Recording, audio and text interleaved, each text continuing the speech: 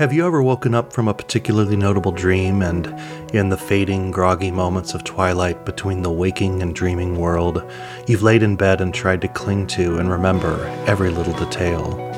You try to hold on to the beautiful vistas and heartfelt moments that your subconscious conjured up, and yet, as the sunlight cuts through your curtains and pours into your bedroom, it seems to wash away the details one by one.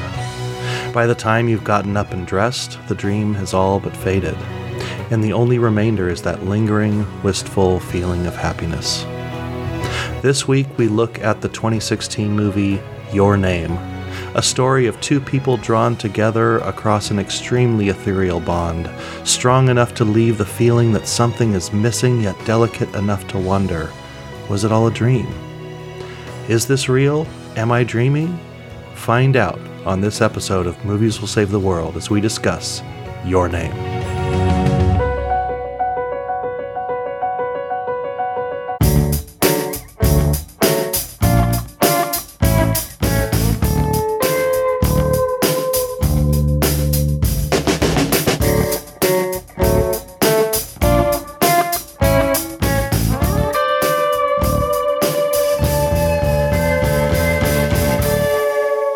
Welcome to Movies Will Save the World. My name is Glenn Cooper. This is Chris Peterson. And we are joined today by our very first guest gracing our presence, my oldest daughter, Jo Cooper. Woo! Jo, welcome. Hello. How's it going, everyone? And Jo selected the movie that we're going to be talking about today. The theme was Star-Crossed Lovers, and boy, that seems like a good fit from my take. And the movie is the 2016 movie Your Name. Yes. And no, not your actual name. The name of the movie is Your Name. Yeah, but I plan on using that joke like 1,000 times. So I don't think it ever gets old. It doesn't. No, not to me. And Jo, this is our first foray on this podcast into the anime realm. Yeah. And I will just say off the top, I thought this was an absolutely gorgeous movie. It was Totally. It was beautiful to look at. But tell us why you picked it, why the theme. Kind of start us off here. Yeah, I mean, I really like this movie. I've seen it like 5 times now, I think. And I mean, I think it's got a lot of stuff going for it. Mm-hmm. I mean, I think it's a very visually beautiful film. Mm-hmm. And I think it's also very like emotionally beautiful film. I think it's just got a lot of stuff going on for it, and I think it's a really nice story and well told, and all that stuff, all that good stuff. So. Yeah, I would agree. I really enjoyed watching this movie, and I had seen it once before. I know we watched it together, but it was a lot of fun for me watching it for the podcast and kind of taking notes and really trying to kind of dial into certain things. Chris, you hadn't seen this before. What were your impressions? Yeah, I mean, I was looking forward to it because I knew that it would be much better than the usual Drac that your dad makes me watch. So I was happy with that. But I like anime, but I would not say I'm like really schooled in like the art form or, how, I know there's almost like it's a style in and of itself of filmmaking, and it has a cultural importance that obviously I can't really appreciate, but I realize that it's there. So I've never heard of this film. So I went into it just with eyes wide open, and this was a brilliant movie and something I plan to watch, a few more times because there's a lot of stuff that I know kind of went through and around me. But yeah, this is a solid piece of art, and there's lots of things that I have questions of too that I hope you can answer, Jo. Yeah. Well, Joe, your job is to explain all of our confusion. Yes, you have to and walk us through the history of anime and Japan. So that would help you helpful too. Okay. I've got it all right here. I assume it's something to do with the feudal system and the samurai culture up to Nintendo. Well, yeah. That's where it peaked. Right. Yeah, I remember. I mean, the first time I watched this, the very opening scene where you see like the comet. It's sort of a foreshadowing of what happens, right? And you see the comet kind of breaking apart, and the camera starts up above the clouds, and then it zooms down beneath them. I was just immediately sucked in to, wow, this is a really visually impressive. And then Joe, I love what you said too. Like, there's a lot of emotional depth in this movie too, and I don't really quite know where we should start. But one of the things that I wanted to bring up is there is such a sense that I got of like longing in this movie, you know, and it's the longing between the two main characters, and that sense of, I mean, I think it's one of the very first lines of dialogue where Taki and also I'm going to apologize in advance for all the terrible pronunciations that I'm going to be doing in this, but Taki and Mitsuha, you know, each sort of in unison speaking the lines about, you know, sensing something missing, and then they come together. It's a really, I think, compelling way to start the movie, and kind of you kind of get jumped off on that theme of a sense of kind of place and longing and something missing, which kind of permeates the movie. Yeah, for sure. I mean, I'd agree. I think it's one of the many themes that's you know, going on throughout the movie. And I think there's a couple other bits that kind of point to that. One that kind of that I noticed. I only noticed or thought about it really on like the second or third viewing or whatever. But skipping ahead a little bit, if you we don't do that. Remember when they're okay.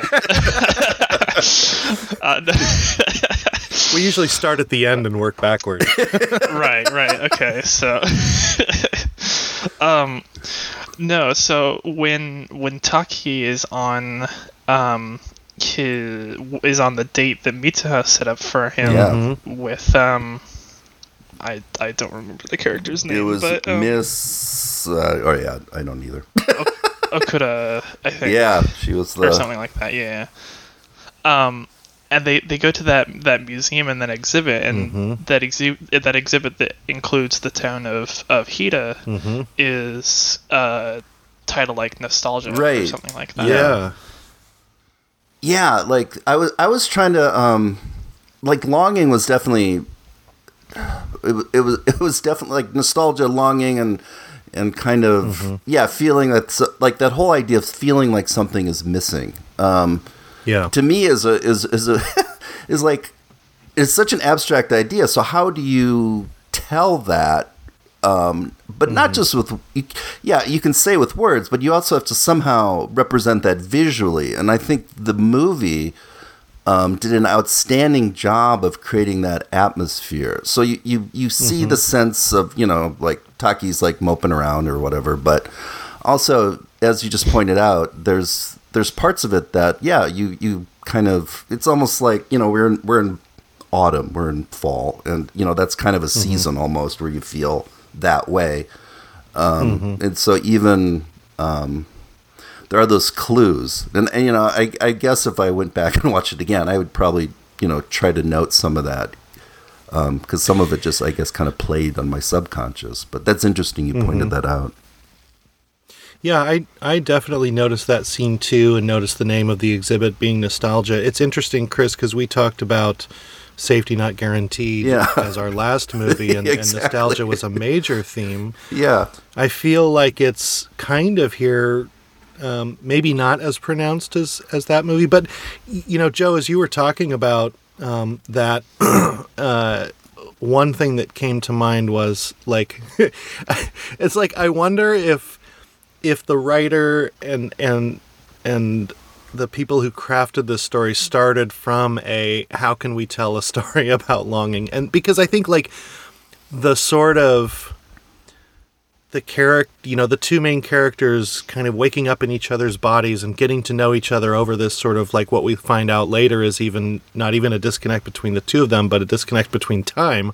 Yeah. It's one of those things where it's like, I wonder if I want to tell a story about this feeling, and then I'm going to back into that with this very, very creative, interesting way to do that. I don't know, but I agree. I think it was really, really well done. So yeah, Joe, you have to answer that for us. Tell us. Oh gosh. Okay. Yeah. Well, I'm waiting. Well, I don't know much about like what specifically inspired this movie. One interesting tidbit that I did find on it was on Wikipedia, so take it as you will. Oh, it's absolute truth. Yeah, but interestingly, I had no idea, and I didn't catch on to this until like watching it again. But then I was like, oh, that actually kind of makes sense. But apparently, part of the inspiration that that the director took from was the film Interstellar. Really? By Christopher Nolan. Yeah. Huh. I guess I could see that if I mean, I guess, yeah, you know what I mean. Like, I understand the influence a little bit. Yeah, I'd have to play that out, but that's curious. Well, that is super interesting, and I really like Interstellar. Yeah, but so do I. Most of the dialogue, when there's sort of that difference between time, is just Matthew McConaughey yelling "Murph." Yeah, and like pushing books out of a thing or whatever it is. Yeah. So I think I like this version of that better. Yeah. Well, yeah, I think the scene that most correlates to like that moment in Interstellar is the sake trip when he drinks it and then kind of like right has that acid trip or whatever. That's what happens to me too whenever I drink sake, so I could relate to that. Oh, okay. It only happens to me when I drink sake that has been fermented after somebody spit out. Is that a real thing, by the way? Like, I didn't look that up, but I just thought they couldn't have made that up for the movie. I assume that's like something, right? I would assume so. Yeah. It seems so weird to just throw that in there.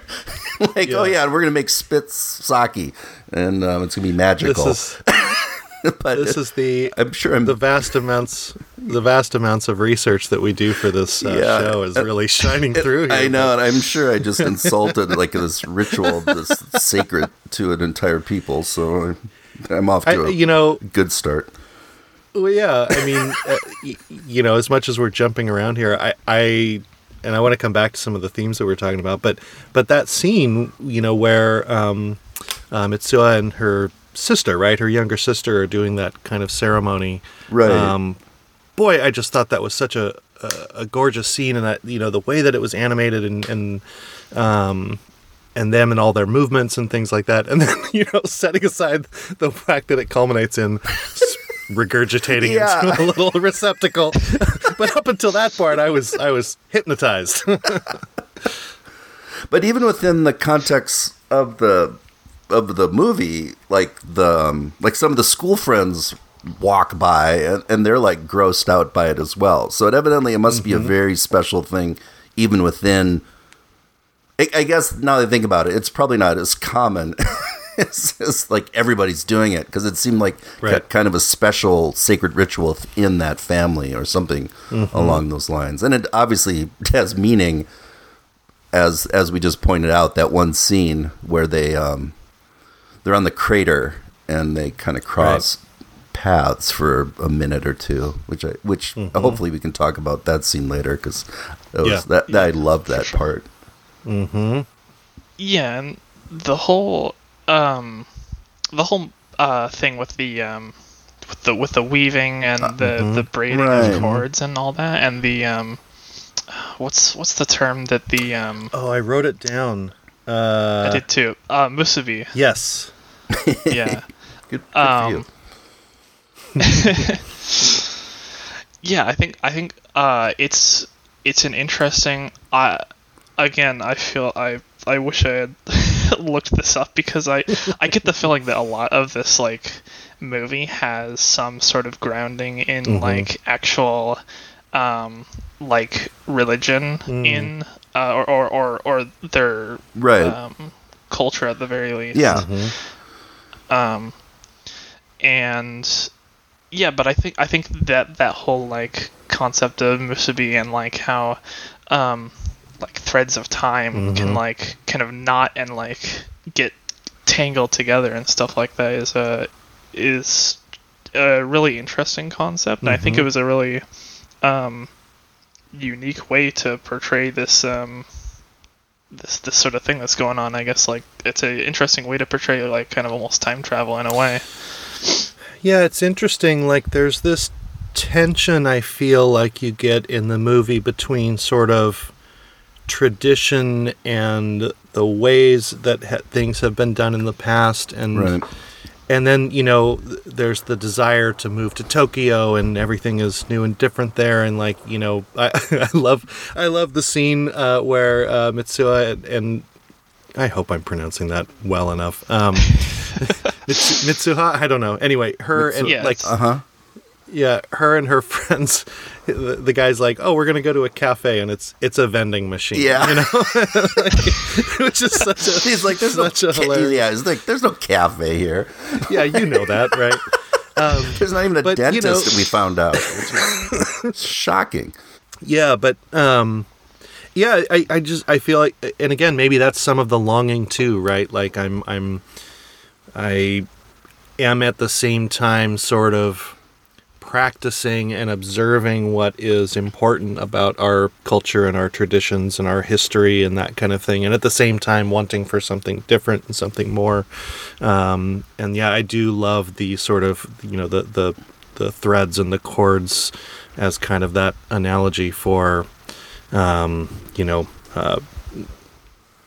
don't know how all of that stuff kind of mixes together. Yeah, it was. I think it was. I definitely feel like this is one of those movies where I feel like I wish I were a little smarter to understand it better. You know what I mean?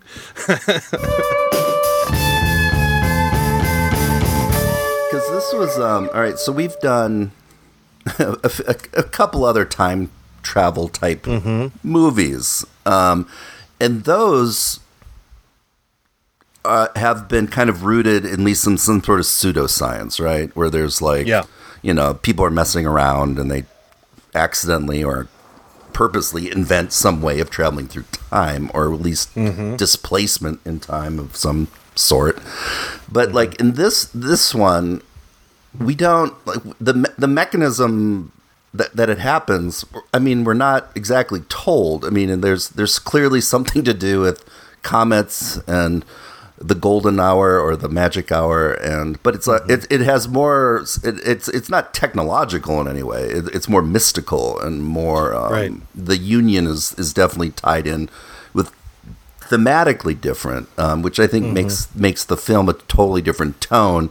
Had it been like Taki is in high school and he accidentally like microwaves a burrito and invents a time machine, and then he switches bodies and it becomes like Freaky Friday or something. It didn't go that route, which because we're like, so again, I jumped into this without knowing anything, which is fun because that's the best way I think to go into most movies.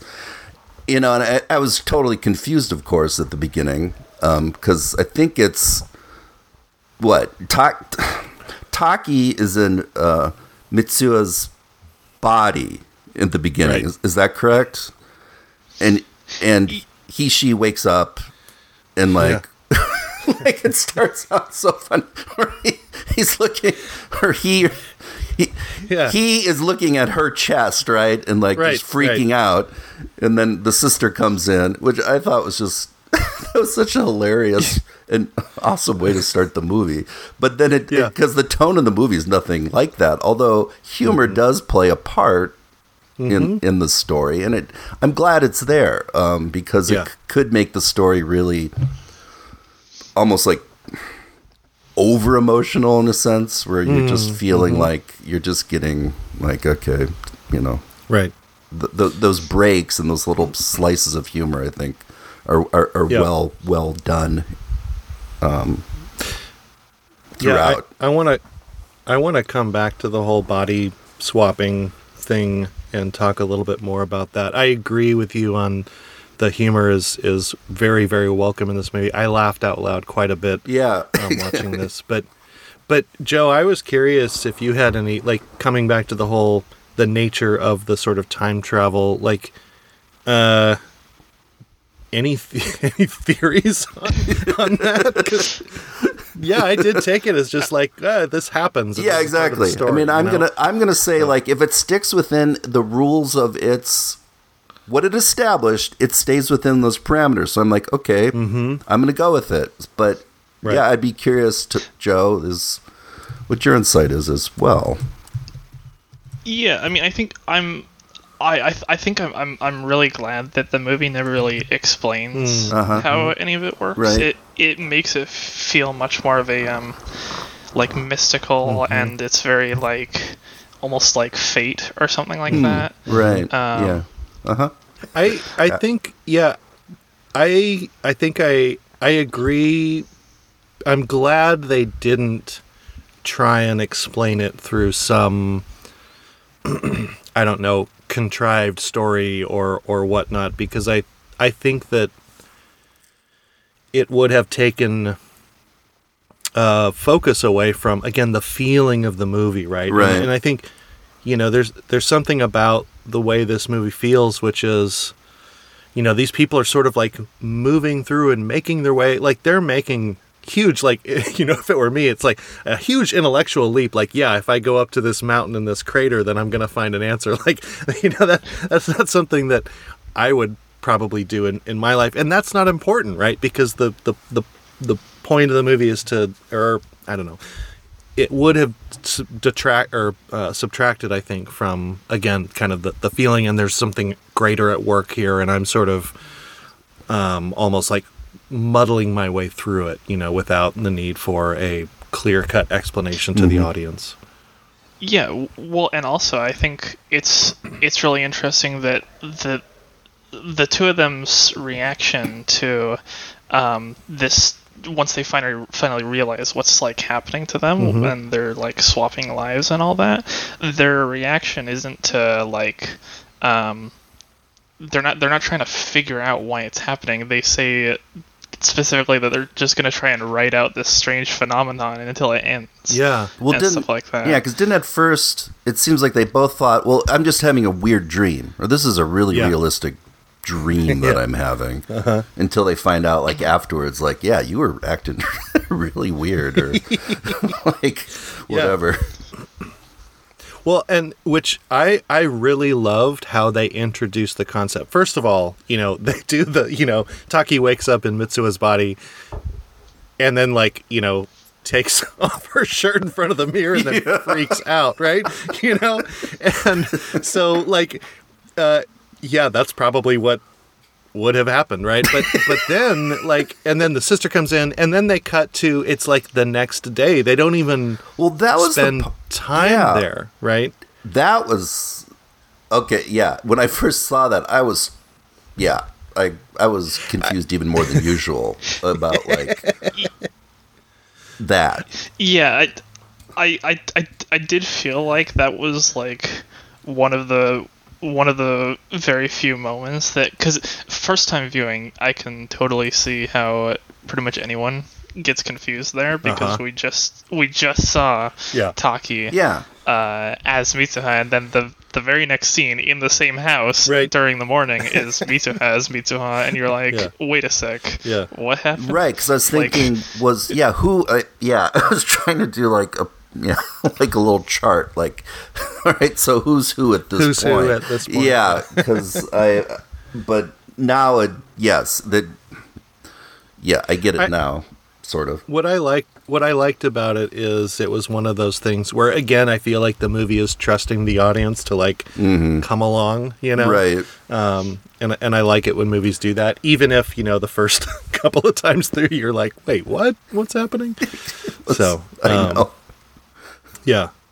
Oh, but and then I think where I wanted to go with that is the other thing that I love about this is that there's some real practicality that those two characters exhibit in how they communicate back and forth with each other, right? So there's like the journaling on the phone.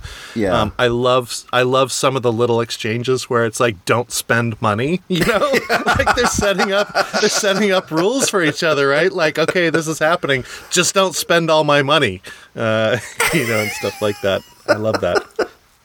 Yeah, and kind of the whole like even the fact that they have to like set all these rules for each other, I think really, I think it really shows like who these people are. I mean, they are still really just like teenagers basically, and it's kind of like, yeah, I feel like if you don't have the sort of, I guess, responsibility that I think that you get you know as you get older or whatever, I think you would be very much tempted to be like, oh well, it's I'll just buy all this food because it's your body that's eating, so it's like, well, it doesn't matter to me, does it? Totally. And the, you know, even going so far as to when Mitsuha's in Taki's body, like getting through his work, like there were parts of this where I was like, if I woke up in someone else's body, I'm sure as hell not going to school, going to their job, doing all of that stuff, you know? I know. It's like, oh, gotta go to work. No, I would be like, no, you would. You would exactly do that. You'd be tempted to just like, yeah, I'm going to take full advantage of whatever. Yeah, just run up a credit card bill or like, just like get in fights with people. I don't know, stuff like that. Yeah. Oh, what a great dream! I dreamt of working an 8-hour shift. Yeah, exactly. It was really fun. My dream like sucks. Like I get yelled at my boss, and like this customer's ripping me off. I already have those dreams. They're not fun. Yeah. Yeah, I would be. Is there a point? Like, just is there a point where they realize it's not a dream? I mean, when they kind of understand, like, okay, I mean, I don't know. I couldn't find it, and that maybe they just didn't have that in the film. I don't know if it's necessary or not, but I was trying to figure out if there's a point where they realize, okay, I'm trying to remember. Like, does Taki say something along the lines that he realized? I can't remember. You've seen it the most, Joe, so. Yeah, I think they realize and sort of yeah, they sort of realize that when they it's right during like that little kind of montage type thing. Okay. That's sort of in the middle of the movie, or I would say about the halfway point or so. Okay, so like this Act 2 kind of action where they're working out the practical details of swapping. And was it an everyday thing, or did it just happen? It didn't seem to happen every day. They said that it happened, if I remember correctly, like I think Taki says it happened like once, like a couple times, like a week or something, and that it was at random, like it didn't really. Right. Yeah. These stories that would be, if they happen to you in real life, incredibly frustrating in the sense that, like, I'm working on a mission and now I have to take 2 days off and just go back to my regular school day, you know? Like, we have the benefit of, like, the movie montage to, like, get us through that, the tedium of the in-betweens. Because it was cool because they did actually try to help one another out in ways that one, you know, like she helped him get a date with Miss, you know, the everyone is in love with her at the restaurant, right? And she kind of like she's like, oh, you have a feminine side. Yeah. She said, you have no idea. And then he seems to help her be a little more assertive around people, like when she kicks that desk over there in art class or whatever, and she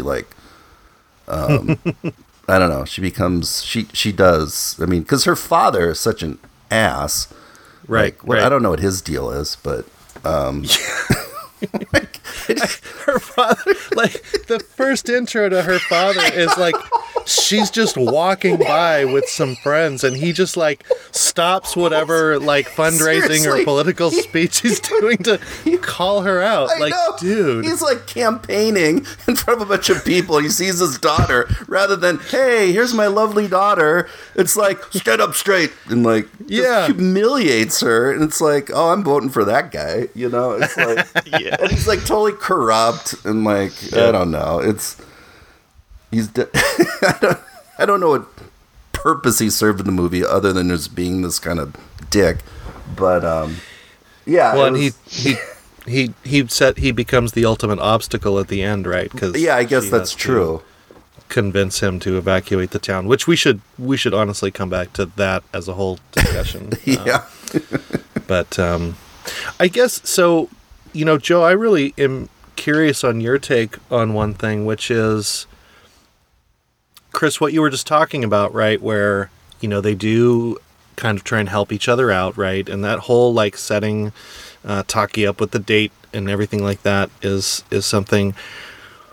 What wasn't clear to me is when they started, Taki and Mitsuha started to develop like the feelings for each other.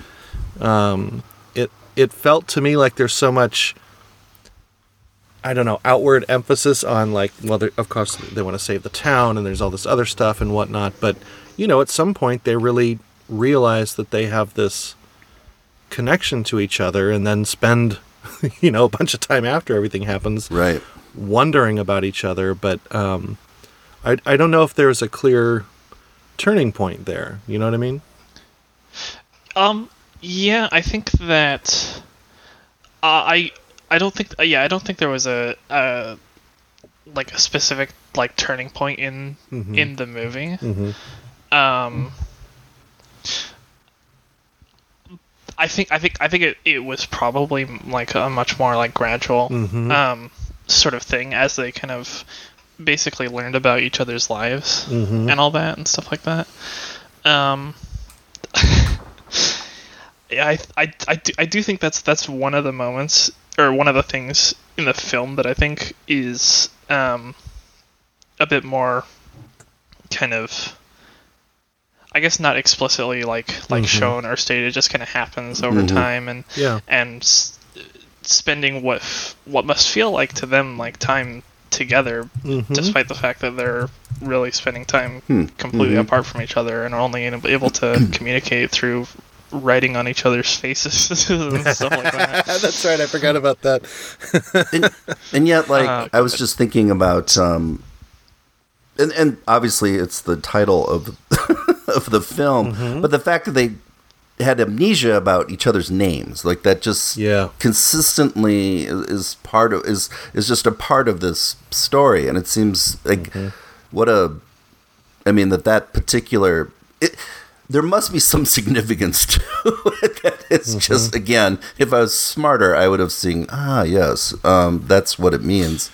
But because they obviously have such detailed knowledge, but yet that particular thing is just not there. And, you know, it I was thinking about, like, when they started, I don't know if he could describe his feelings for her, but when he had his date with the, you know, waitress or whatever, and she said it was really fun, but she said it seems like you're thinking about someone else the whole time. I think she said something along those lines. So it's clear that even at that point he's preoccupied with this other person, but yet he knows so much about her life, and yet still when he's not I don't know. When he's not there, he seems to be, like it's like trying to remember a dream you had like weeks ago or something, you know? Right.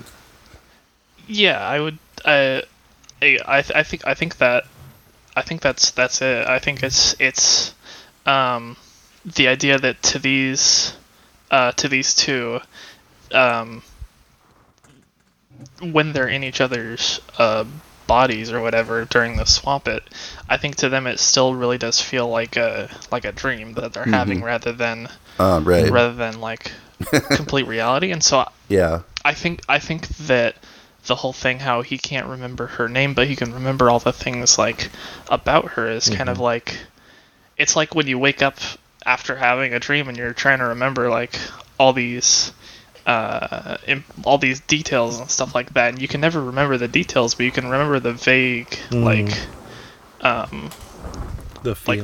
Like I think that's I would say that that the feeling is the most like the part of a dream that's easiest to remember. Exactly. And I think it's, and because of that, it's also like when you're trying to explain, like, I had this dream, and the details of course sound like nonsense or just weird, but it definitely made you feel something they feel I've had dreams or something just good or bad has happened, and you wake up feeling like that happened, or like, oh, I found that thing, or somebody died or whatever. And it's like, you can't, it's not easy to shake. So maybe, I don't know. I mean, and maybe that's just, part of, maybe that's the point where we can relate to them and their experiences, is that we know what it's like to have dreams, and we know what it's like to, what dreams feel like. So, I don't know. I'm just kind of working it through right now. Again, it kind of goes back to what we said, or what we were talking about earlier, which is, the movie doesn't get bogged down needing to explain all of the whys things happen, right? Because I think the result of the movie is, boy, I felt that stuff. I felt like, that sense of longing, that sense of feeling so connected to someone, but you can't even grasp, what. I think it did such an effective job of conveying that emotion. So almost like a really compelling dream, right? Like that sense of emotion is what lingers, and we can talk about the visuals and all this and that kind of thing, but like it even as a movie did a good job of like, that kind of lingers even after the fact. So, something just occurred to me as you were both talking about rambling. That is, your pearls of wisdom. So I was trying to sound smart. Your pseudo-intellectual. Yeah, exactly. We make an effort on this show. Well, there's all right. You both know who C.S. Lewis is, the guy who wrote Narnia and lots of other decent books. He was a devout atheist throughout his adult, up into his adult life. I mean, not just like an average atheist, like like really, like what's that guy's name? Richard Hutchins. Yeah, like something like it's that. Like that level of just like I'm just Anyway, I'm not a passive atheist. I'm an in your. I'm not like atheist. A late, like some people are just kind of lazy atheists, but like he's a very active atheist. Yeah, this is like actively worshiping nothing. He gets up every morning and says, "Thank you to nothing. Thank you. I'm glad you there's nothing out no there. One." That's what he was. That kind of atheist. Anyway, what actually started to convince him, though, that there might be something, is that he had this description where, like, he always felt like this longing. Like he said, I couldn't describe what it was or what it was placed in or whatever, but it was almost like I was longing for a home that I'd never been to, is how he kind of described it. And that set him on the spiritual path of trying to figure that part out, because he said it wasn't logical, but I couldn't shake it. It was real. And it was the sense that there was something else besides this. You know what I mean? That we can see, and I can really relate to that sense as well, and why, like, as we see Taki after college trying to find a job, and he's walking around, and he's just feeling like something is missing. Like, I don't know, right. that is something that it was very relatable in the movie. Yeah. Like, man, I thought it nailed it on that particular point. I think so too, and I think it's just such a human thing. It's that sense of either sense of something being missing or something a different purpose, or I don't know. It's one of those things too that, like, it weaves. We're back to like weaving of cords and wow, well and braids done. and whatnot. Yeah, this is not. Well, they're bringing it home. I didn't intend to use that as a segue, but like that, you can kind of weave the ideas of nostalgia and regret, or like there's so many of those feelings that are sort of related, right? That everyone has to a certain degree. But yeah, I think. I mean, I think if we're honest with if we let's not do that. Yeah. Let's pretend that blatantly lying that someday about this film. In theory, if we're honest with ourselves, we all have those feelings. And I also sometimes we will try to hide or run away from that just because they are, they make us feel unsettled or ungrounded. But yet, I think that's just. Yeah, I just feel like it's part of life, and that it's stupid to just deny that it exists. But I guess also to not take it to the extent where I guess that's the only thing, because I think if you always feel that way, like, are you engaged then in your world? You know what I mean? Right. Like, if you always feel like I'm misplaced in some way, what happens? Yeah, I don't know. Well, actually, I do know. I'm not going to tell you, but no. No. I don't know. It's just, I'm just thinking out loud, basically. I think that's an interesting. I think that's an interesting idea. Something I hadn't thought about, and relating to that scene again when Taki's older and looking for a job and feeling that feeling of longing and whatnot throughout, like. Well, he's definitely searching all the time. Yeah, I mean, and he's definitely trying to engage it, which we see. He's trying to like figure it out and being frustrated because like no one is like listening to him and they don't get him, and that's I know how this feels every day. So yeah, it's kind of it's kind of tragic in a way, because it's like I think he's gotten as close as he can figure, because he's trying to be an architect, and he's trying to like specifically protect against like asteroids or whatever. I would assume he's like, and it's just kind of imagining this pitch from an outside point of view. They're like, why are you afraid of how did you get a celestial security? body? Like, what are you doing here? It's like, if we just build every house with this 3-foot thick titanium exterior, like, nobody asked for this. It's like, trust me. Yeah, and it's just kind of sad that he's trying so hard to get this thing, but then no one actually wants him on the job for this thing, because what he's suggesting is, it's probably ridiculous. Yeah, because his friends are like, I got 8 job offers today or whatever. And yeah, that's right. It's like in the cafe. That's good. And everyone says it's your. The humor. It's like, well, it's your suit or whatever. And they all which looks exactly like everyone else's suit. So I don't. Yeah. I don't get that, but it was funny. Yeah. I think it's, it's an interesting question of,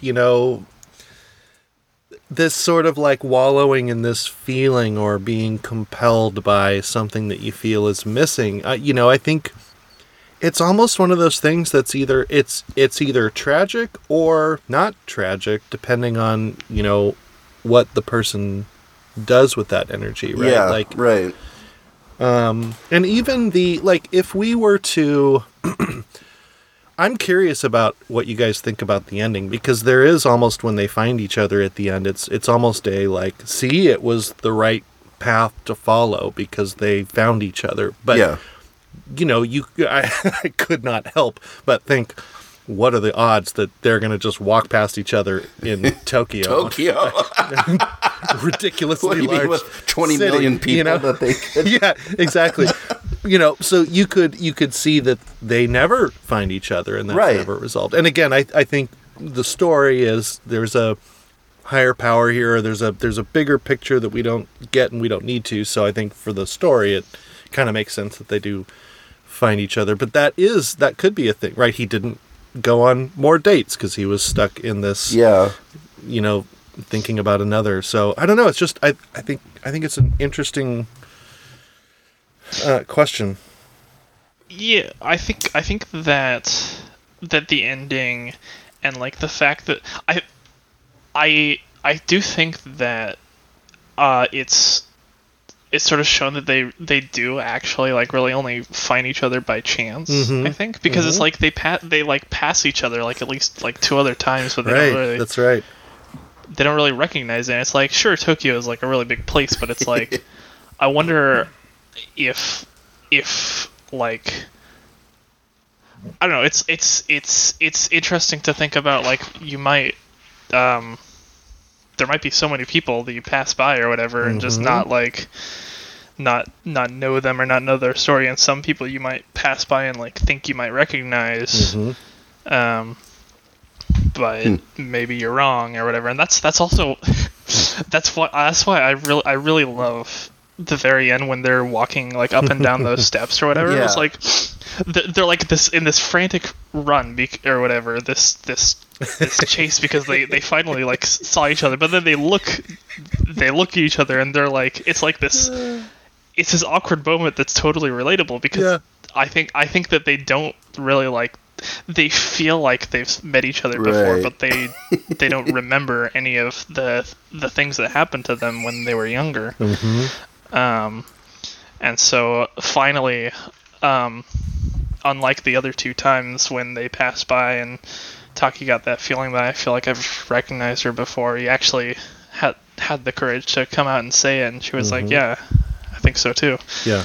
Because I was actually wondering, as we got close to the end of the movie, I was thinking, which way is this going to go? Is it that they are just going to pass one another, and then we're kind of left thinking that, well, okay, they're never intended to ever meet? Or was it going to have essentially a romantic, comedic sort of ending where the 2 people finally do, connect? And I guess maybe it goes back to that whole, threads and things like that maybe they're just so entwined that they were just destined in a sense, that it had to happen this way or whatever. But because I wasn't sure, I really wasn't thinking how this was going to play out. Yeah, and for me, I'm okay with that answer, right?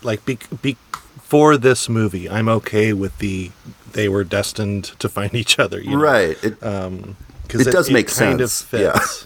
So it seemed like, all right, we have a few examples of movies where all these crazy coincidences happen and the wacky couple gets together, right? But this one did feel earned in that sense, that they built it up to that.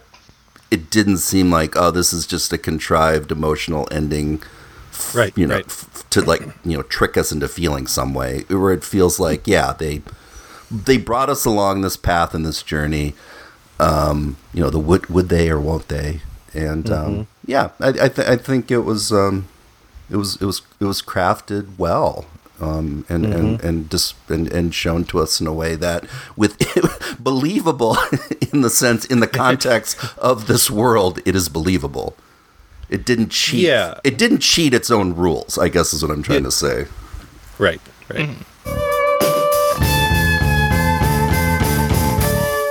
So one other aspect that I think that really elevates this movie, at least for me, I think it kind of goes hand in hand with the amazing visuals. Is I think the music is also like really, really good.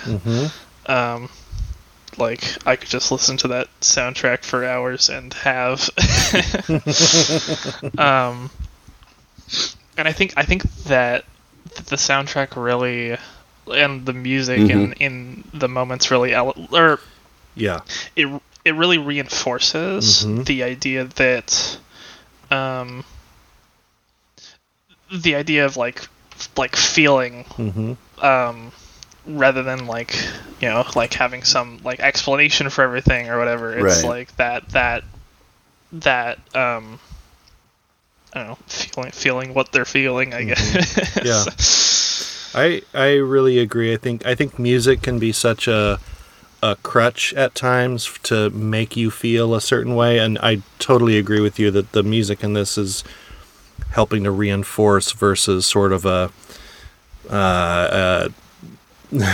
the script doesn't hold up, so we're gonna do a swell of strings here, and you're gonna feel it in your guts. It's like like putting a laugh track in or something. Like, I mean, essentially, music. It's. I mean, horror movies get away with this constantly. Where we're meant to feel a sense of dread that's actually not present. Wait, you mean the laugh track, right? Yeah. like a Scooby-Doo. But yeah, I think I did have notes about the soundtrack as well, or just the score, I guess is what you could also describe it, because it was interesting, and sometimes it was like I just love the like the pop music too. It just I don't I wish I knew what the words were, because they were I'm sure it had something to do with the story, but I can see why you listened to it more than once. Yeah, I thought is the song at the beginning the same song we get at the end, or are they different?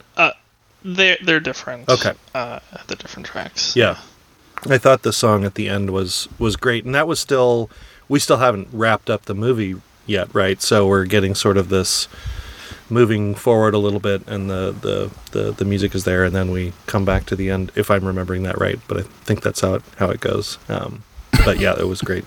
Yes, I concur. Same. Great. 6 thumbs up for the score.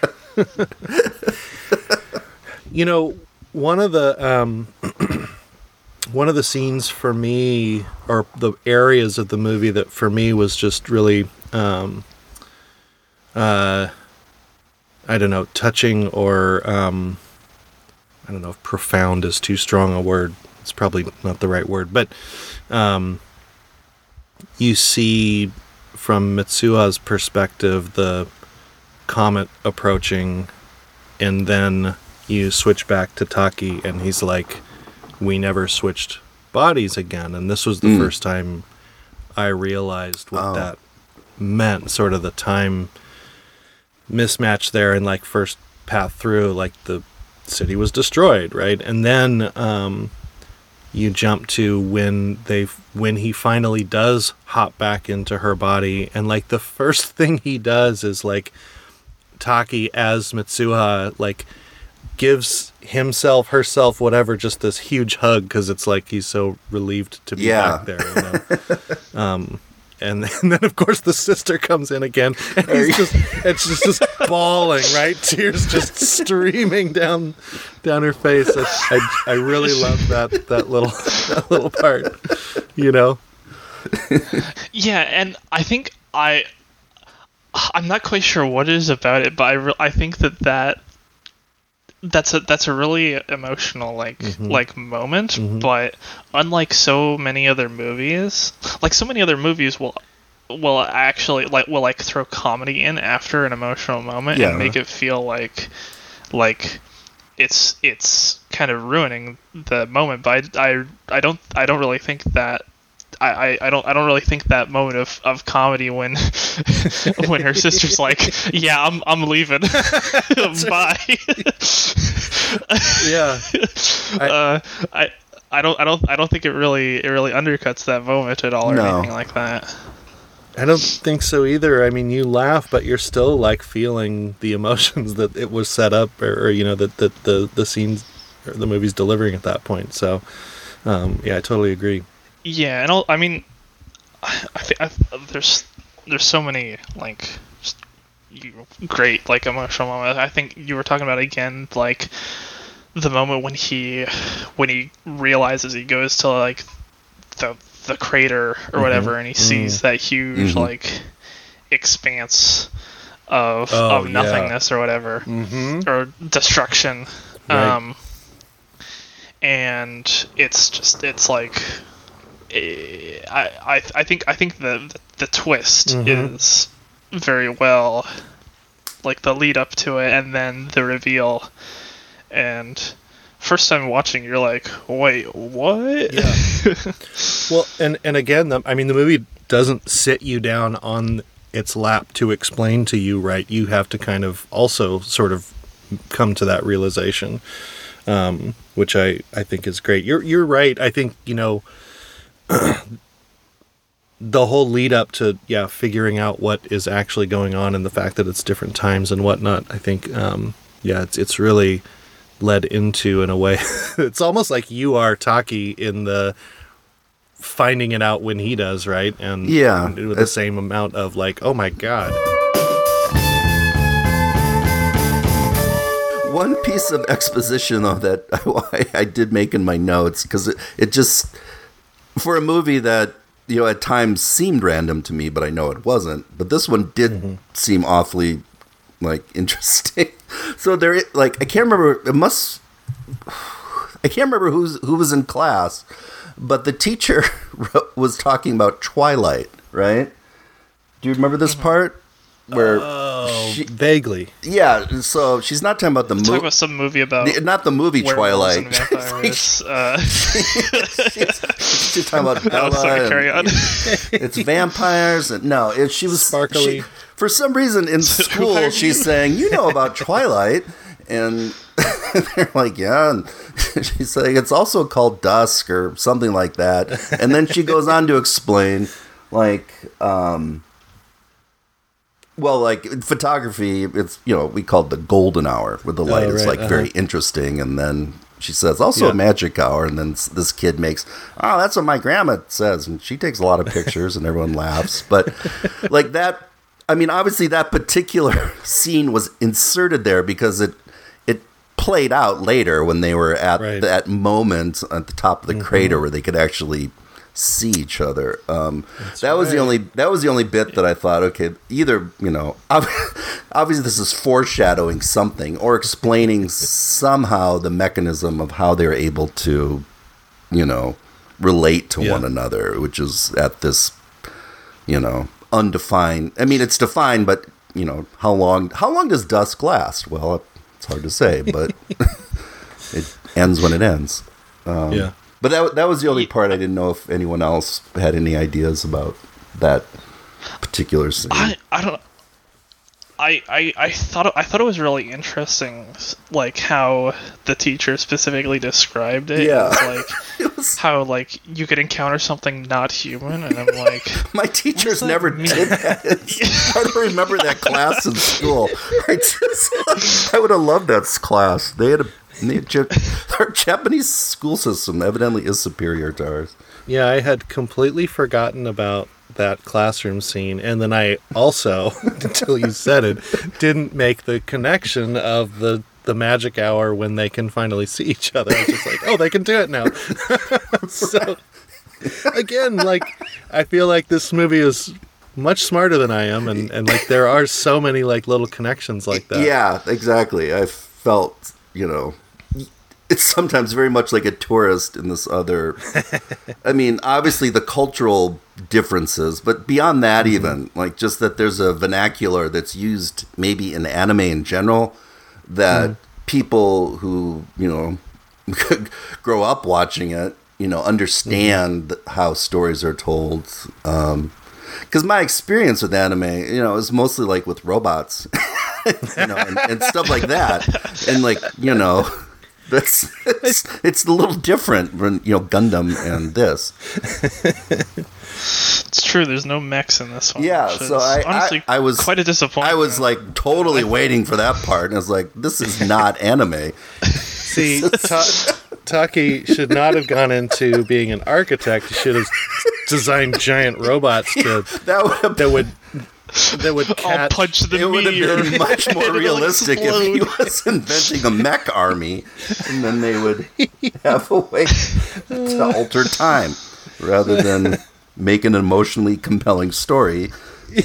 They could have taken a much more economical route here.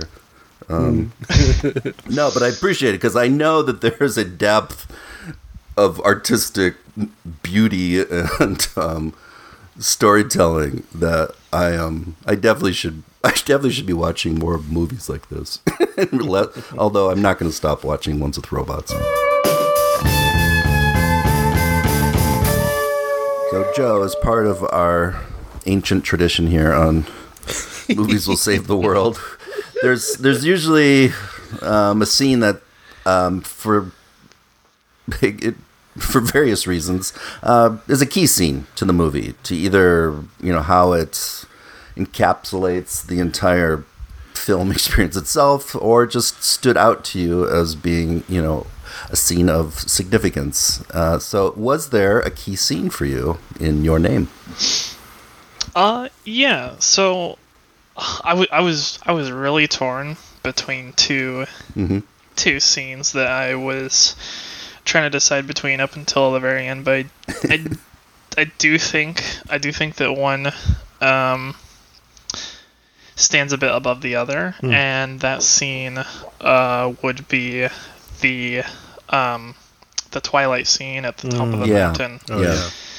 When they for the first time actually get to meet each other and talk. Yeah, it's true. Yeah.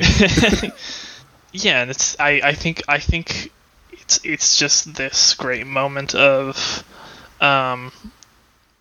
culminating all the build up and whatnot. It's into one really emotional moment, I think. Right. And I think, they're, they meet and they're all like, she like yells at him for all the all the stuff that he's done. She's like, "You pervert."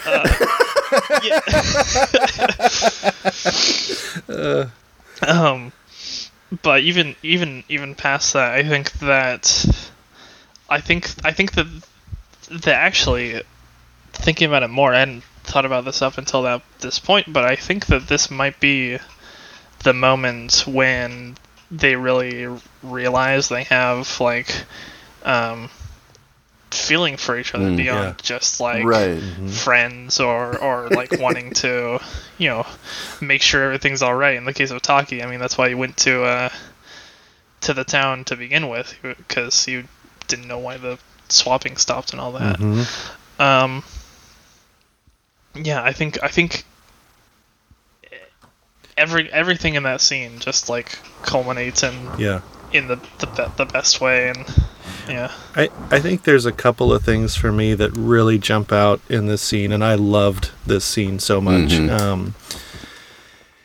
To a certain extent, it's one could argue it's the first time it becomes real, right? Because even all the lengths that he's gone to come up to that mountain and whatnot, it could still be an imagined thing, and he's just sort of chasing this wild goose chase, and then they actually speak to each other. We hear them calling each other's names out first, and then they get to finally see each other. And I think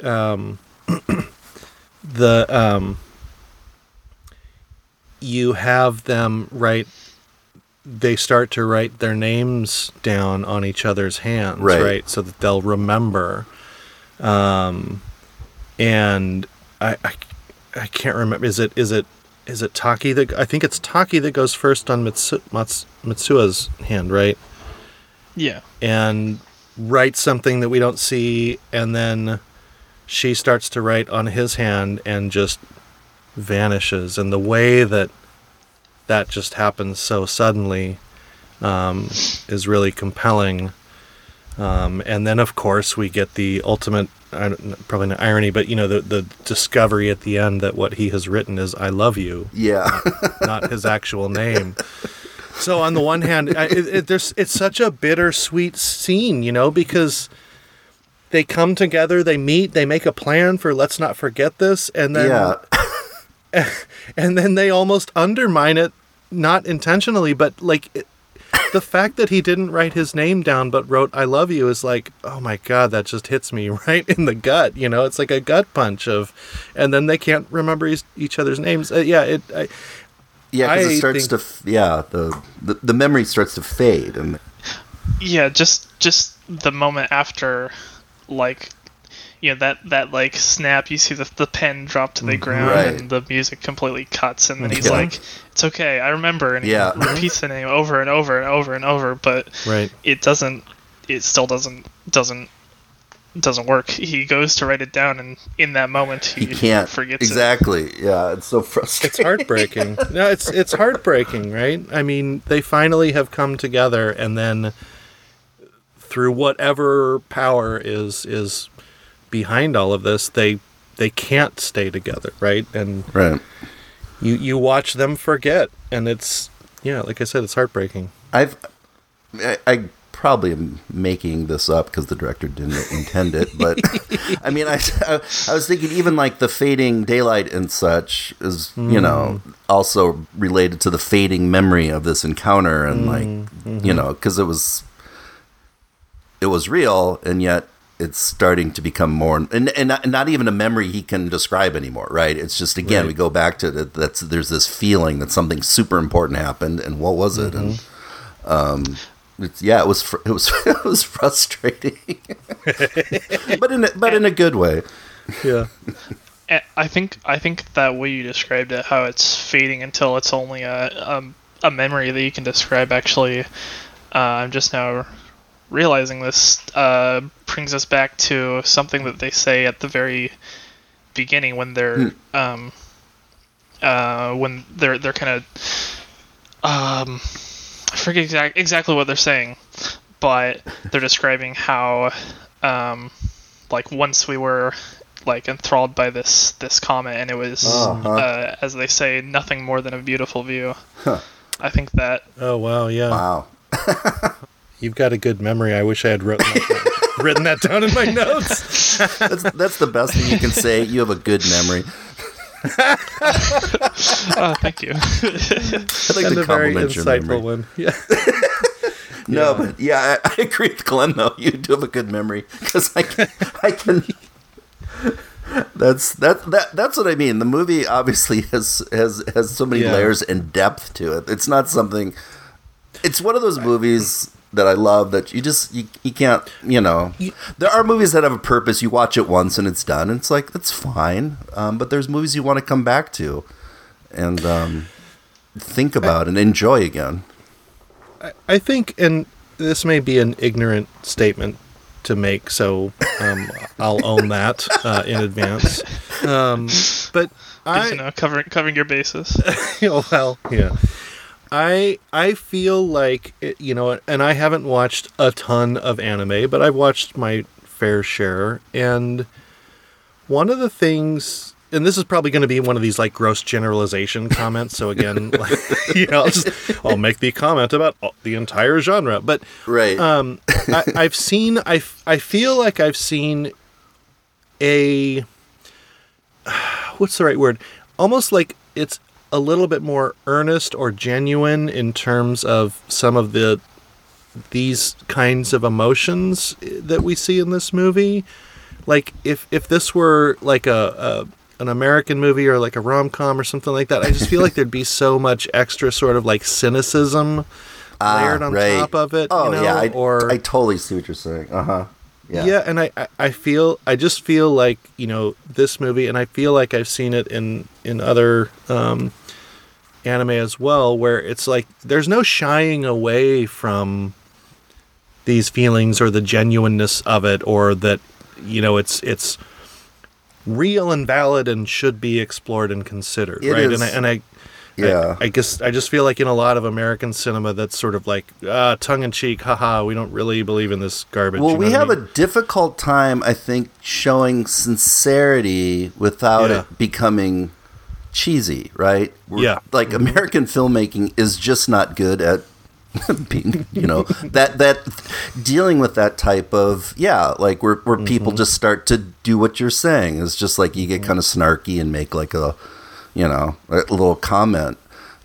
They actually, I don't know, you guys probably know this. I just found out before this podcast that they are making a Hollywood remake of this movie.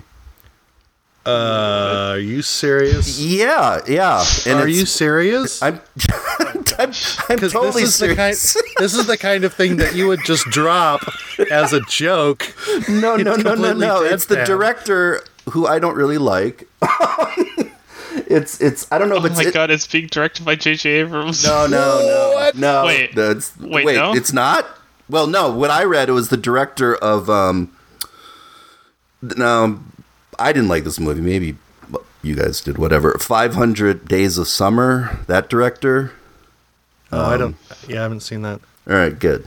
Oh, hang on. Oh, sorry. I don't know where I found J.J. I mean, if it was, I would be. That's even worse news to me. JJ saw the comet falling and was like, think about all the lens flares I can get on that. But all I know about the remake is it's going to take place in Chicago, and the girl is a First Nations or Native American girl. That's all I know about the remake plot. So they're obviously not they're not doing it in Japan and trying to. Oh, man, are they going to try and bridge the time gap between present day and like pre-colonization? Frickin' hope not. No, I mean this.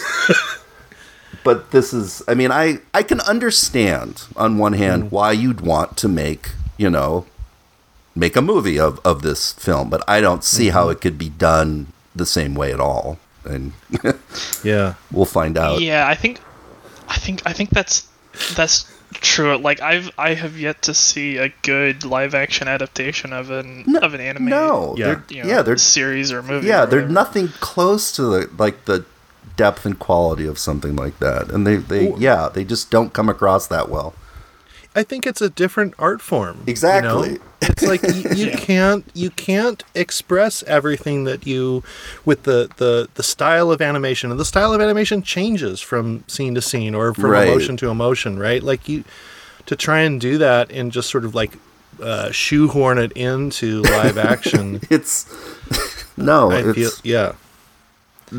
I think it's because of there's too many nuances and clues with the art of anime that doesn't transcribe easily into just cinema in that way. I mean, it goes both ways, but it's the medium. It can't translate literally. Yeah, I mean, you all realize what has just happened here, right? Which is we are going to have to watch this version of this movie and come back together to do a follow-up conversation about it. I'm hoping the movie gets stuck in production hell and they never make it. That's my prayer. We need a whole category on this show, the theme being movies that really no one asked to be remade. Yeah, exactly. Like Ghost in the Shell. Like what? Yeah. That was totally unneeded to make. Yep. To make one. It was already a perfect movie. It's just so strange to me. What they should do is take crappy movies and remake them. Why do a masterpiece and make it worse? You know what I mean? So yeah, because I just don't see how you could top what this Yeah, thing, especially not with live action. and or to even equal a lot of the things that we're talking about. I think it's the expression, and I'm talking like I know a ton about anime. But from what I experienced, it's hard for me to envision a decent adaptation of this movie, I guess. I really agree. Into a Hollywood rom-com, yeah.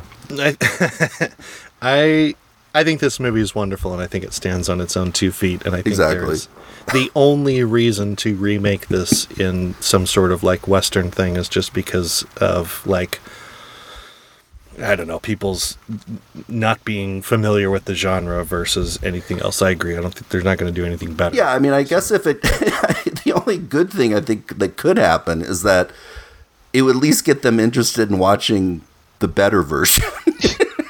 It's true. I mean, it would bring more exposure to that. I hope so. Yeah. Otherwise, it's a pity when I think things like that happen. Do you know anyone who saw the new Point Break that hadn't seen the previous and said, now I want to go back and watch the original? I don't know if those people exist out there. Well, I haven't seen either, so. Well, that's a shame. Oh, what? You have not been parented well, I don't think. Yeah, Dad. Why haven't you shown me Point Break yet? Yeah, that is. I don't know. I mean, oh man.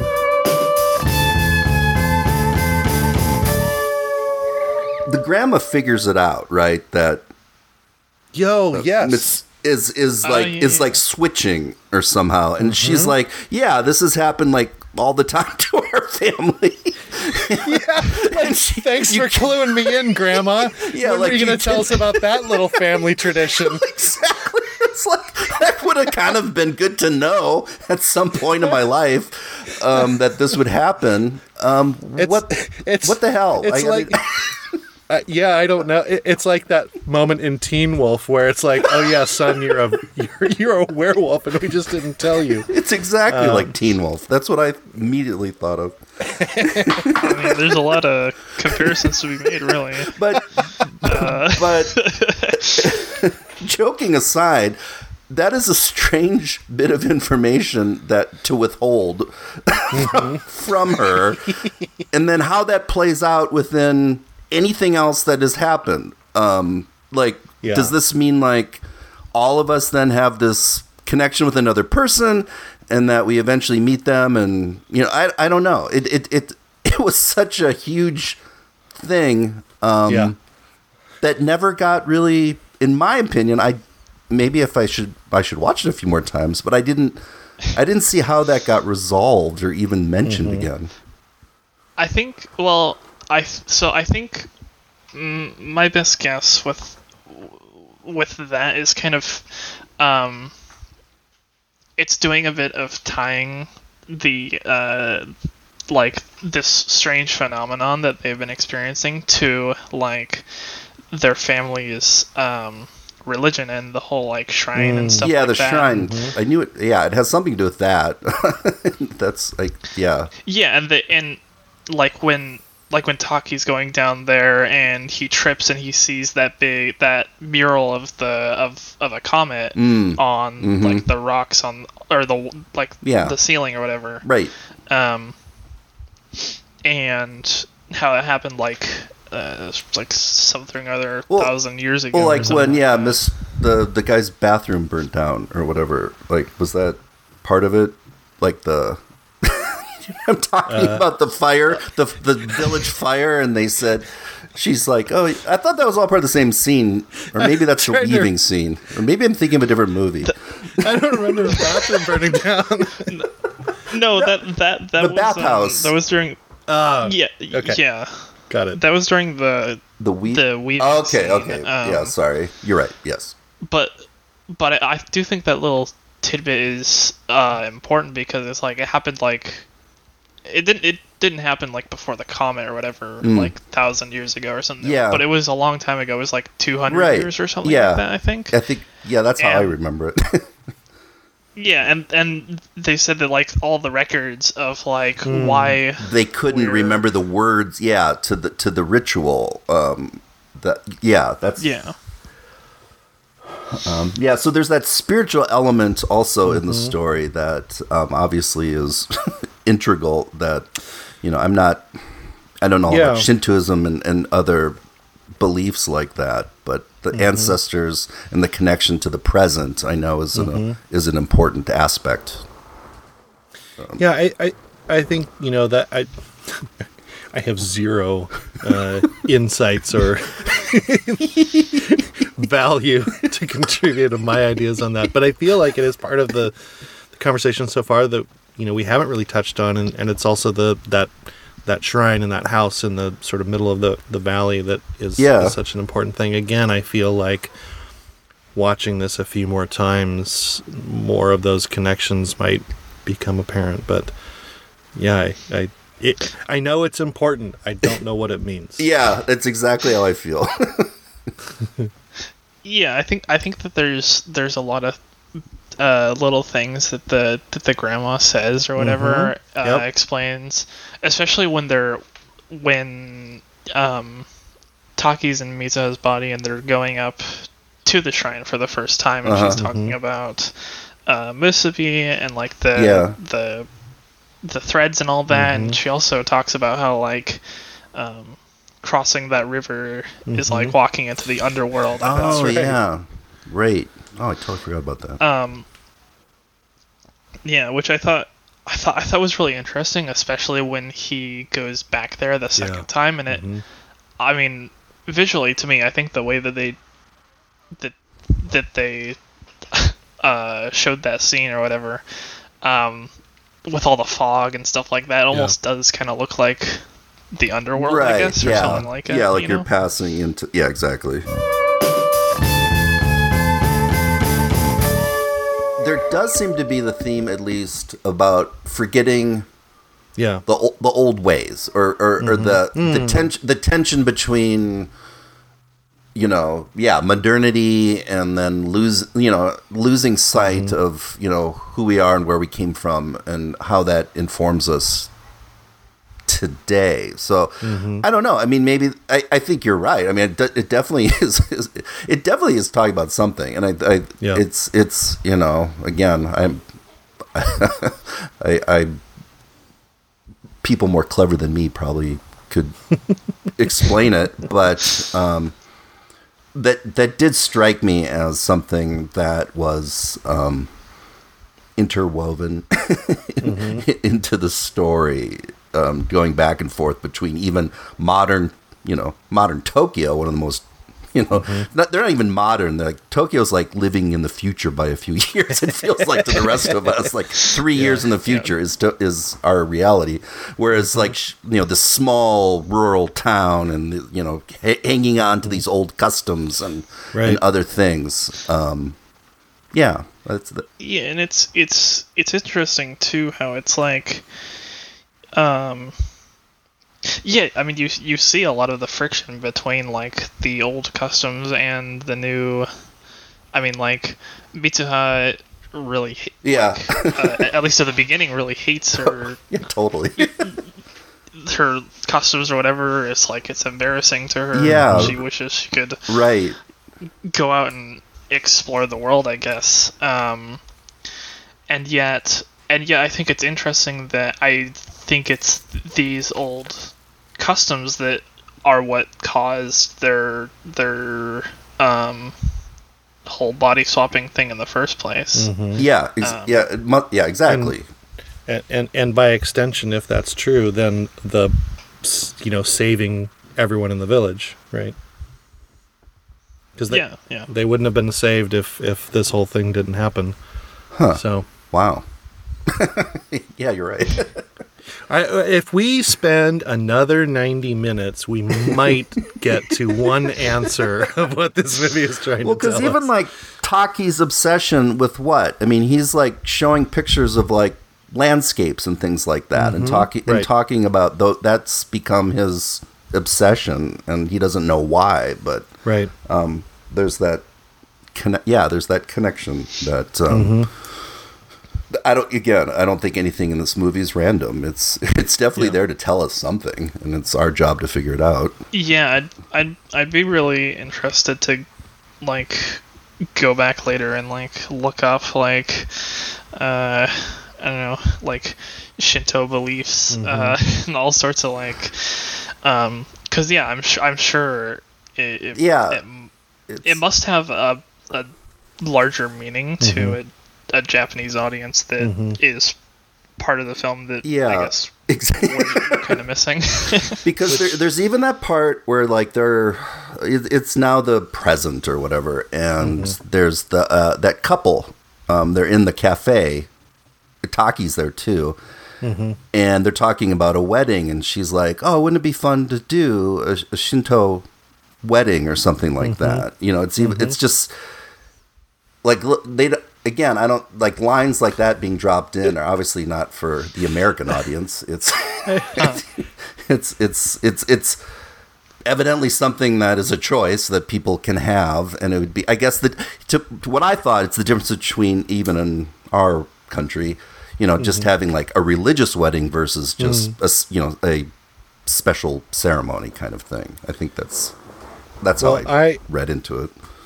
I am definitely looking forward then to the American westernized remake of this. Translate all of those cultural cues and subtleties into our stupid country. Oh my god. I do think that there's like a few bits of the movie that are hard to translate across. Like even some of the humor, like when right. When Mitsuha's in Taki's body for the first time, and she's like talking to Taki's friends or whatever. Oh, right. Because of how like Japanese language has different like pronouns for I, like referring to yourself. Okay. I think they did the best job they could with the subtitles, trying to get across that that comedic moment, but I don't know. Yeah, something was lost there. No, comedy is, I mean, of all the different translations, I think comedy is the hardest one to cross between cultures in general. For sure. And that's just tough to pick up those cues a lot of times. I think kind of a slightly different topic, but really quick, I did want to talk a little bit about how they how it's revealed that the town was saved, you know? Oh, yes. Okay, yeah. How, you know, it's I think I just think they did a really good job of not just like straight up telling you like like, oh, we saved the town, and it's kind of left like up in the air because we see Mitsuha go to her father, and but then the very next thing we see is the meteor hitting the town. Right. And so it's not really explained until later, and then we see through like the news report, and we see through Tessie and what's her name? Yeah, I know who you mean. The friend. Yeah. at the coffee shop, and we see like, and also I think it's really cool throughout all those other, or throughout that sort of montage, you recognize a lot of other people from that town, like now in Tokyo and like having jobs in and around that area and stuff like that. I just thought it was a clever way to imply that their actions had an effect on the lives of all these people. I really love that too, because I think there is a lot in this movie that would have been hard to do justice if you had tried to show it. And I think, you know, the showdown with the father, right? Like convincing him to save the town. I think there's a real way that scene, if you play it out, falls short of expectations. And I think it was really smart to just leave it as where it cut. And then, again, also the, like, just, you can just jump forward to this worked, and you don't need to see all of the ways in which it worked. Exactly. You know, it's almost like it would slow the story down. And again, I think so, like so much of this, there's an easing you into it as the observer, where again, you're still a little bit like, what's going on? What happened? I'm not quite sure. And then it's revealed to you. So it's almost like staying true to form, you know? Yeah. But I really appreciated it.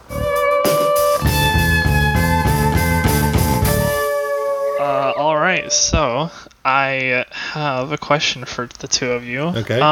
Yep. That I know is a question that you guys ask on every podcast. Do you two think that this movie saved the world? Chris, should we flip a coin for who goes first on this, or arm wrestle or something? I get to go first. I don't. Oh man, I thought I should have I thought I'd have a ready-made answer. It wasn't a surprise question. Who could have expected this to happen I will at the end? I'll give a little bit of what I think of what I was thinking about, in the Thank sense you. that one thing I think, at least, and it was to me a sub theme of the movie, actually. If we consider, you know, the things we've been talking about what I think the movie did well and saved the world was just the importance of the past and the present being combined. I think it's a great denial of ourselves to say that anything that happened before us was important. You know, it's just like, like we're better than the past in so many ways, and like we, you know, how dumb they were, and how I think we're, you know, unfortunately sometimes equally as dumb or worse, but dumb in different ways. Yeah, but there are to totally neglect our history of as just people. I don't mean like, I'm not talking about like cultural history. I'm talking about actual things that knowledge we've gained through experience, but also I think that's an important lesson to move on with in our lives. You know, I've worked I've worked in the church for a great part of my adult life, and you know, the church was traditionally built on tradition. And there are different types of Christian churches that almost like you'd think Christianity was invented in the 1990s, the way they act. And I just think like Wait, it wasn't? Yeah, exactly. Like, what do you mean? But no, and it seems so shallow to me, I guess is the best way to describe it. It seems like it's missing its like meat or vegetables or whatever. It's missing substance and sustenance. I think. Yeah. Oh, so sorry. anyway, no, and that's kind of where I'm going with that. So yeah, I agree, and I think what's so great about a movie like this, where this isn't sort of a ham-fisted everything that we did in the past is, you know, the right way, and you know, right? Because the flip side of the story is, right, like tradition for tradition's sake, right? Exactly. And I think what's so great about this movie, because this movie is so thought-provoking, and you know that there is meaning in different areas, and you can't quite get to why, but it's important, you know? And I think that same mindset is the way to approach tradition, right? Like, do we have to do it the same way?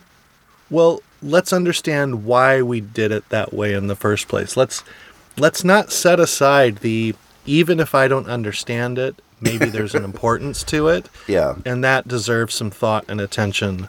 And it's, you know, and approaching it with that sort of curiosity, I think, curiosity being the key term there, is I think an important lesson, right? Like, you know, every generation wants to rebel against their parents. Yeah, no, I mean, and yes, every generation has, and every generation has new ideas, and in oftentimes better ideas or better solutions to like a modern world. But exactly, yeah. it is a tension of of just living in our feet in two different places, because obviously there's a lot of things from the past that we don't want back, right? And we're still dealing I can name a few. And we're still dealing with the repercussions of those things, right. And part of our experience too is to look at the past and say, they screwed up and we gotta we gotta change it, so it does inform us in that way too. But just to say it was all like, let's just cut ourselves off from that. I don't know. I think that is a dangerous move. It's hard because the other major theme of the movie, where we talked about this longing and this kind of searching for your identity, that one I'd have to think more about and how that saves the world. I think so too, because I think to get caught there and get stuck there, it's a little bit, again, sort of like the movie we talked about last week, Safety Not Guaranteed, where if the lesson you take away is that getting stuck in the notion of nostalgia is productive, then you can live there for a long time, right? And again, I think this movie does it's kind of this limbo, a good job of I mean, it is very effective at conveying the feeling, right? So, exactly. And then maybe you decide what to do with that feeling. So, so are we both a yes then? I think we're both a yes. Did. Yeah, I think. Yeah, I think we believe it has saved the world. So cool. Yeah. World saved. All right, time to go home, everyone. Well, and it also did literally save an entire village from an asteroid, so maybe that would have been the faster answer. That's true. Yes, that saved at least 500 people's lives. So. All right, so. Of course, another question that you guys have is a bit of a tradition on this show is a would you rather question. Yes. Now, what are you all laughing? Because we know where this goes. So, my would you rather maybe a little bit different from the others that you guys have given to each other in the past, but. I think it's an interesting question that I wanted to ask you guys regardless. Would you rather remember every dream that you ever have? Oh, good Lord. Whether it's bad or good, or never be able to forget every dream that you've ever had? Wow. Bad or good? Oh, man. Oh, that is so... This is... Joe, why did you gotta Joe upstand us on this? Oh man, you've raised the bar so high for us. Going forward, we're gonna have to think of smart questions. Holy crap! Oh, sorry. Oh man. Okay. I want to think about that. You get to go first this time. All right. Yeah, that's fair. I'm good with hypotheticals. So either remember every dream or forget every dream. That's the question? Yeah. Yeah. Oh, man. Gosh, that's such a good but hard question. Yeah. Here's... I'm trying to think of something funny to say, and I can't because, I'm like, well, let me tell you my theory on dreams, which is going to be boring for everybody. Oh, man. I'm going to go with remember because... I mean, there have been some whacked out, crazy dreams, and I would like to be able to remember them from time to time. And then most of my bad dreams are all the same, so I can just sort of put that in the same place. It's just this dumb stress dream. So I think I'm going to say I want to remember them all. Fair enough. Yeah, that's eventually the decision I came to as well. I know people who say they don't remember their dreams ever, and I think that's so weird. To not be able to do that. But yeah, I definitely have had dreams that are just crazy intense, and no, I wouldn't want to relive those. But but yeah, to not, I think it would be there's just something about, I don't know, dreams seem to be important, and I don't know how, but they show up and. Well, I don't know what I'm saying. Anyway, you know what dreams are. I don't want to describe what here's what a dream. No. So to answer your very, very difficult and thoughtful question, I would want to remember dreams, good or bad, all of them. Fair enough. Well played. Much, as you said, much like how Taki and Mitsuha feel about their dreams. They don't quite know why, but they seem important. Exactly. Very well said. Yes. All right. Well, Joe, thank you so much for coming on. This has been such a fun experience. You are invited back anytime. Yeah. Oh, awesome. Sure. I'll just be here every episode. This was such a good movie to watch. I think one that we would not necessarily have picked on our own. So very, very grateful that you brought this movie to us, and it was a ton of fun. So like Chris said, yes, welcome back anytime. No, it's cool. I always I did thoroughly enjoy the movie you chose, and it was a pleasure to discuss it with you. So thank you. Yep. Yeah, I'm glad you all enjoyed the film. I'm glad you all invited me on here. That was great. So, we just had a very enjoyable and unique experience by having Joe come and join us for this, and that was awesome. So now we go back to just regular old us. And what dumb movie am I going to pick? Yeah. So it better be good, damn it. No. So what are we going to do next on the Movies Will Save the World? All right. Well, I'll tell you what I wanted to do, and then I'll tell you what I chose. I have been on like this A24 kick, and I had a little bit of back and forth about that. I know.